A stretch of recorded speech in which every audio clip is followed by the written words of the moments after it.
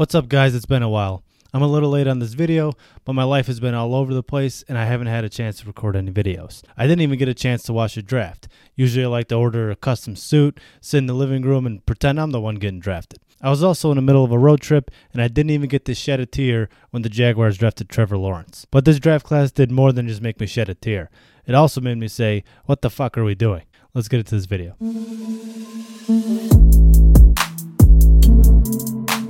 So what was Urban Meyer's master plan sitting there in his vaccinated draft room? Of course, first overall, we got Trevor Lawrence. We all knew it was coming, but we all secretly clenched our ass cheeks because it's Jaguars football. You just never freaking know.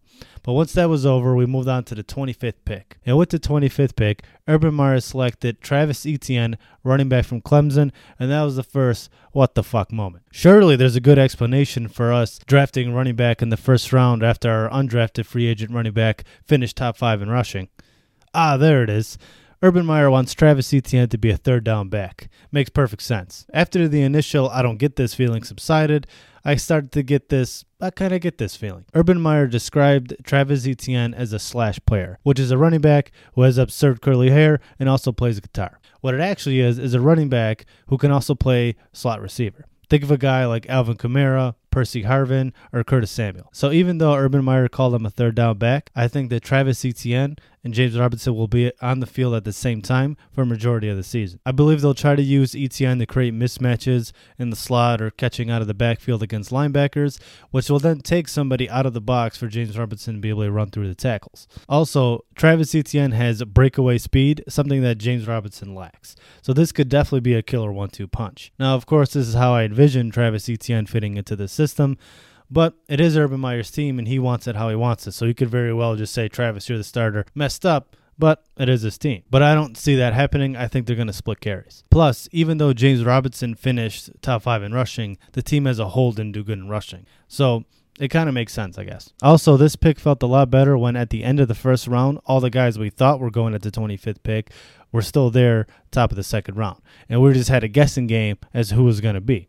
And we all guessed wrong when the Jaguars drafted Tyson Campbell, DB out of Georgia. Another what the fuck moment. We just signed Shaquille Griffin. We have C.J. Henderson, a first-round pick from last year. Re-signed Trey Herndon. Re-signed Sidney Jones. Tyson Campbell doesn't look like he plays in the slot. So what the fuck, Herb? But what I see with this pick is upside that Urban Meyer thinks he can develop. He reminds me of Marlon Humphrey coming out of college, and our defensive coordinator Joe Cullen is coming from the Ravens, where they used 4 good corners interchangeably based on matchups and who they were playing that week.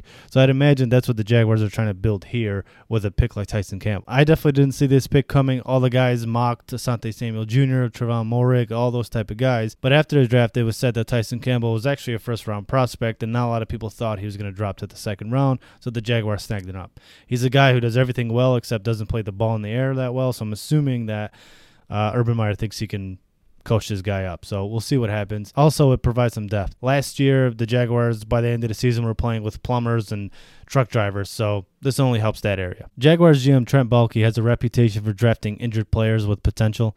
Well, he's got another one on his resume. The Jaguars got Walker Little out of Stanford, who hasn't played in the last 2 years. Sophomore year dealt with knee issues, and then last year he opted out due to the pandemic. But apparently as a freshman, he was a total tank. So if he stays in tank mode, he could probably compete with Juwan Taylor at the right tackle spot or provide depth at the left tackle spot behind Cam Robinson. And if he leaves next year, I guess we have a plug-and-play left tackle guy. So we'll see what happens with him. And to continue his ACL injury trend, the Jaguars then got Andre Cisco, safety out of Syracuse. If his knee does check out and his health goes back to normal, then I think the Jaguars got a steal at the top of the third round. Cisco has excellent sideline-to-sideline range. He's a natural ball hawk, and he also likes thongs. He could be our starting free safety next year. We got another value pick in the 4th round with Jay Tufele. I think that's how you say his name. Like Walker, he didn't play last year due to the pandemic, but it actually seems like most people had him going before the 4th round, so it sounds like a steal for the Jaguars. By all accounts, he's just a big body and just crushes linemen, so it'll be fun to watch him crush people. Now we get to the players we barely know, but still justify the draft selection. The Jaguars traded up in the 4th round to draft Jordan Smith, a high motor edge rusher out of UAB. Seems legit. Then in the 5th round, the Jaguars finally addressed their tight end need. It seems like Tim Tebow running routes in front of Urban Meyer's house was enough to convince him that a 5th round tight end who doesn't catch any passes was the way to go. At the end of the day, I'm not worried about having a pass-catching tight end on the roster right now. I think if we could protect Trevor Lawrence in the pocket and let him use all the weapons we have on offense, then that tight end selection won't even be a big deal, at least not this year. And our last and final pick of the draft was Jalen Camp out of Georgia Tech, who caught 48 passes in 48 games. Not a lot of production, but it's also coming from Georgia Tech where they don't pass the ball a lot, but his size and athletic ability are definitely intriguing. So how do I grade this draft class? I give him a B+. I don't want to be too critical because Urban Meyer has a reputation for knowing what he's doing in the football world. I'm just a guy who eats pizza and yells at the TV on Sundays. I don't mind the ETN pick because I feel if it works out and he is that mismatch nightmare, then it'll be worth the pick. The guys in the later rounds seem to be boom or bust picks coming off of injuries with high potential. I feel like the way our roster is, we really don't have that luxury to pick players who are just injured and shit. But at the end of the day, that's kind of what you look for in the later rounds, those guys who potentially could start, but they probably have some things that you need to clean up. We'll see how they work out, but you can't be mad at Herbs. He has his vision for this team. He visions a team full of speed, full of aggression, full of hookers and pizza in the locker room, and full of guys with long blonde hair because that's really the only reason we're going to have any success next year. Thank you all for watching. Thank you for all those who subscribed. Thank you for all the support. I'm going to try my best to be consistent with these videos. My life is all over the place. Thank you all for watching, and I'll see you next video.